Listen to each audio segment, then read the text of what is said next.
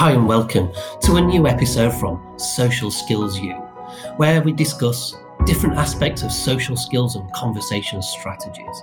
So welcome whether you're watching me on the live stream or whether you're listening on the podcast. So today what we're going to be covering is that old chestnut, eye contact, which can feel like the most difficult thing in the world to do, especially if you're at a time in your life where you're surfing low self-esteem, self-consciousness, shyness, social anxiety, all those things. If you're experiencing any aspect of low confidence, eye contact might feel very difficult to do. Even for confident, self-assured people, it can feel a little bit difficult. But why? All we're doing at the end of the day is one human being talking to another. But if you think about it, and if we relate this to our pets, our cats and our dogs, think about it. You watch one of those programs where they're rescuing a dog that's been maltreated and it distrusts human beings, and they're trying to regain the confidence, the trust of the animal. And one of the first pieces of the advice that they give you is don't look the dog in the eyes because they feel intimidated. And it's that old fight or flight, that ancient threat that's getting activated within you when somebody else, when it feels like someone is staring at you, when they're not actually staring, they're just giving you eye contact. But it's that old fight-flight instinct that's getting mistakenly activated within us, that feeling that there's a threat existing here somehow this person is threatening us.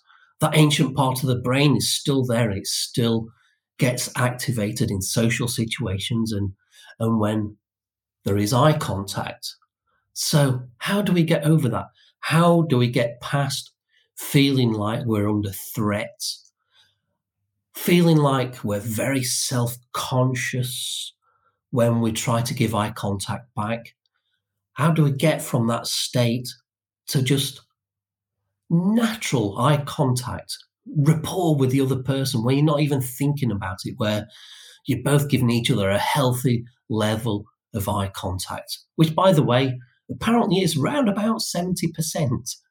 Now, that's just a very, very rough sort of benchmark, but it's something maybe to aim for, but it's different for everyone that you speak to. What I would say is you gauge the level of eye contact of the person you speak to, and the goal is to try and get into rapport with them. If they're giving you 50% eye contact, aim for about the same. You don't want to try and dominate anyone here.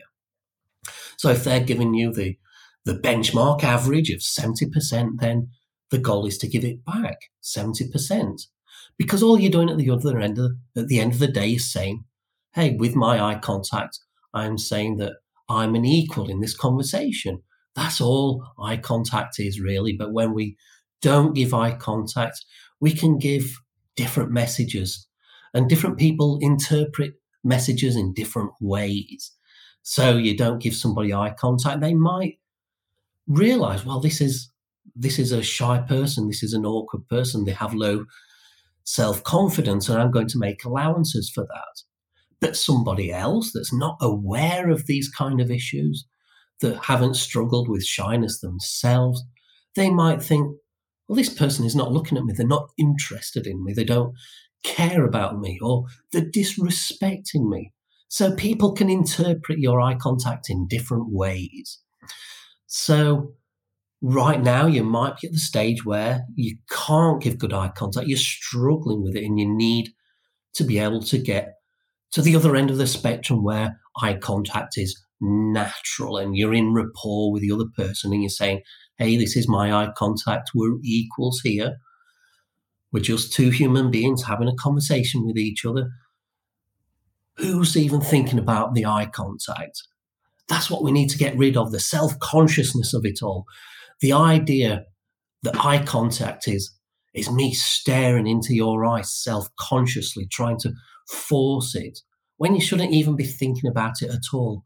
In fact, it's draining your conscious awareness, your presence in the conversation, because you're having to think about the eye contact when more of your attention should be on the other person, but it's not. It's being distracted by this issue, this whole eye contact issue, which has been blown out of proportion.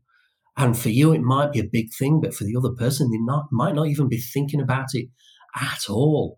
So from the get-go, you're at a disadvantage. You've placed yourself on the low ground of the conversation. So what we need to do is get from this point to the point of natural rapport where we're not thinking about the eye contact either. So we need to bridge that gap.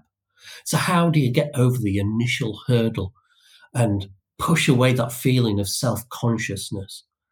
Well, of course, we have to build up our confidence, our self-esteem, so that we don't feel like the person that doesn't belong in that conversation, that imposter syndrome feeling that we get, like, that can come in different shapes and forms, but basically means we feel maybe a little bit inferior to the other person for whatever reason. So we need to get over that. But hey, that's not an instant fix, and that's not something that we can apply today. That's something that you have to evolve and develop. Now, one way that you can, one piece of the jigsaw is by being able to improve your eye contact. So 3 little ways today that I'm going to show you or put to you that you can start employing today in your next conversation to help you bridge that gap. 3 little tactics. Number 1, because we're now reframing what we think eye contact is. It's no longer us self-consciously forcing ourselves to stare into the other person's eyes. It's us looking into their eyes and getting lost in their eyes, studying the colours in their eyes and getting lost in it, swimming within their eyes. I mean, when you look into somebody's eyes, they're stunning creations, these eyes. The colours and the textures in there is pretty damn amazing, really. So how many people walk away from a conversation with somebody knowing what the colour of their eyes is? Not many people, because you're lost in that ball of self-consciousness. So the first strategy is just to tell yourself that you're studying their eyes. You're looking for the colour of their eyes, and you're trying to get lost in the colour of their eyes. And of course, there's a little bit of payoff on your presence in the conversation, because while you're doing this, you're thinking about that. And so there's a little bit of trade-off. You're losing a little bit of attention in the conversation. But this is you consciously trying to develop an unconscious strategy. Just like when you first learned to drive, everything was conscious in the beginning. You had to think about everything, but eventually it all moved to the subconscious, and now you can drive automatically. And if you're not a driver, then the same principle applies to anything that you've learned in life. So learning good eye contact is just the same as learning to do anything else. So you're learning to develop your eye contact and move that whole process to the subconscious, where you do it and you're in rapport with the other person without even thinking about it. So that's number 1 then. Just try and lose yourself in the colour of the other person's eyes. Study their eyes. What shade is it? Is it grey? Is it hazel? Is it brown, blue, green? What is it? Just try and hypnotise yourself with the colour of their eyes. Number 2, surf their eyes. There's different characteristics about everybody's eyes. The shape, or the round, or the almond. What shape are those eyes? How long are their eyelashes? How big is the gap between one eye and the other? Some people have a small gap, some people wider. Some people's eyes are big and wide. Some people are small and narrow, and their eyelids are hooded. So Strap on your surfing shoes and imagine you're now surfing their eyes. You're surfing the shape of their eyelids, coming down that almond slope of one eyelid and doing a ski jump over the bridge of the nose to the other eyelid, and you're surfing around that one. You turn around and you surf down one of the eyelashes and jump over back to the other eyelash on the other eye. Become a surfer. Make a game out of this. Of course, again, you're losing some presence in the conversation by doing this. But you have to. It's that trade-off. But the more you do this, the more it becomes a natural thing. You're just playing a game right now and you're bridging the gap towards that ultimate goal of having natural eye contact. And what this is doing, I mean, the other person has got no idea that you're playing a game with their eyes. All they know is that you're giving them good eye contact. Even if you're a little distracted and you might miss some of what they say, chances are that you're doing that anyway. So at least there must be some bonus, some payoff for you in losing presence anyway. But you're giving something back in the eye contact. For you, you're playing this game. For them, they're getting great eye contact, even if you're not giving them your full attention at this moment in time. That will come as you get more natural at this. And I'm not saying you play the game of surfing or hypnotizing yourself in their eyes. This is just a short-term thing until you get more comfortable with keeping that eye contact. And then number 3, caricaturize their eyes. You know what? I was worried I was going to pronounce that wrong, but I did it. So, yes, caricaturize their eyes. You've seen those artists on the street in London or wherever your own major city is, where they sit outside with an easel and someone sits down and they do a drawing or a painting of your face and they exaggerate some feature on your face.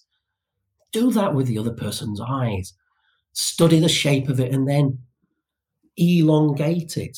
Make them rounder, make their eyes bulge, or if their eyes are hooded, make it more hooded. Just make a game out of caricaturizing. I've done it again, 3 times lucky. I'm not going to push my luck. But you understand what I'm saying here. Make a game out of this. So that's 3 ways that you can play with their eyes. Meantime, all they know is that they're getting good eye contact from you and you are giving them eye contact back because you've distracted yourself from what you was thinking in the first place, that, oh my God, I'm so self-conscious and I'm having to force this eye contact on the other person. And you're now distracting yourself from those toxic, negative self-dialogue thoughts that are trying to stop you from giving the eye contact. And you're distracting yourself from that fight or flight instinct, that threat instinct. Once you distract yourself from it, it begins to dissolve. And then you're in the presence of the other person. And as soon as you've done this for a little while, you do start getting more comfortable with eye contact and you can start putting aside those games and just enjoy the natural ability to be in contact with the other person. Another thing you can do is try and get into rapport with their blink rate. This is not a new strategy. People have been doing this for a long time. So try and study the blink rate of their eyes and try and match it yourself. You see them blink a few seconds later, try and match their blink. People have been doing this for a long time in attempts to get in rapport with the other person. They go so far as to try and match their breathing with the other person, their body language movements, excuse me, the tone of the voice. These are all strategies you can use to build rapport and familiarity on a subconscious level with the other person. Sometime in your past, maybe somebody has tried to do that with you and you've had no idea what they were doing. But now you do. And it's something you can do yourself. And when it comes to developing eye contact, getting in rapport with their blink rate is one way that you could do it. So they're never going to be aware of it, but delay your own blink by a few seconds anyway, if it feels a little bit uncomfortable for you to do so. Or you don't even have to do that at all. Just become aware of their blink rate. All the time you're distracting yourself from that monster that says, this is so awkward, this is so self-conscious, and I'm not worthy of this person's attention, and all those inferiority complex thoughts and imposter syndrome thoughts. You're distracting yourself from all that clutter, all that baggage that says you don't belong here. Of course, if this is something that you are suffering from, and you may not be, you may just want to be able to develop your eye contact better. So they are now, it was 3 ways, it's now turned into 4 ways. Excuse me. So yeah, we had the blink rate, we had the surfing of the eyes, the shape of the eyes, the eyelashes, the gap between the eyes. Play a game of surfing it. Get lost in the colour of their eyes. Do all these things, or choose the one that you like the best, and just distract yourself from all those negative thoughts until you're in the zone and you're more comfortable with this person, and they feel more familiar with you. They're no longer a stranger, and you can do that eye contact a little bit better. So that's how you can bridge between those feelings of being self-conscious and awkward and get into the promised land of rapport where you're not even thinking about your eye contact. So that's it for today's episode. I hope that brought some value to you, and enough so that you're going to tune in for the next episode soon. Very soon I'm going to be talking about sensory talk, a very new methodology, a strategy for anybody who gets a blank mind in conversations, whether it's from shyness or social anxiety, whatever triggers it. If you get lost in conversation, your mind goes blank, you feel like you've got nothing to say and you're the quiet one in conversations, sensory talk is going to change everything for you. No matter how long you've struggled with this, no matter how deeply entrenched you feel in your persona of the shy person, sensory talk is going to change it for you. Whether it's just been a few years or it's been 40 years, sensory talk is going to be a game changer for so many people. And I'm soon going to be talking about it because it's going to be available in approximately 1 month's time. So I'm going to gradually start introducing you to it. But for now, I'm going to sign off and say thanks for listening, thanks for your patience while I bluster and blunder my way through another episode. And I look forward to seeing you and hearing from you again very soon. Bye for now.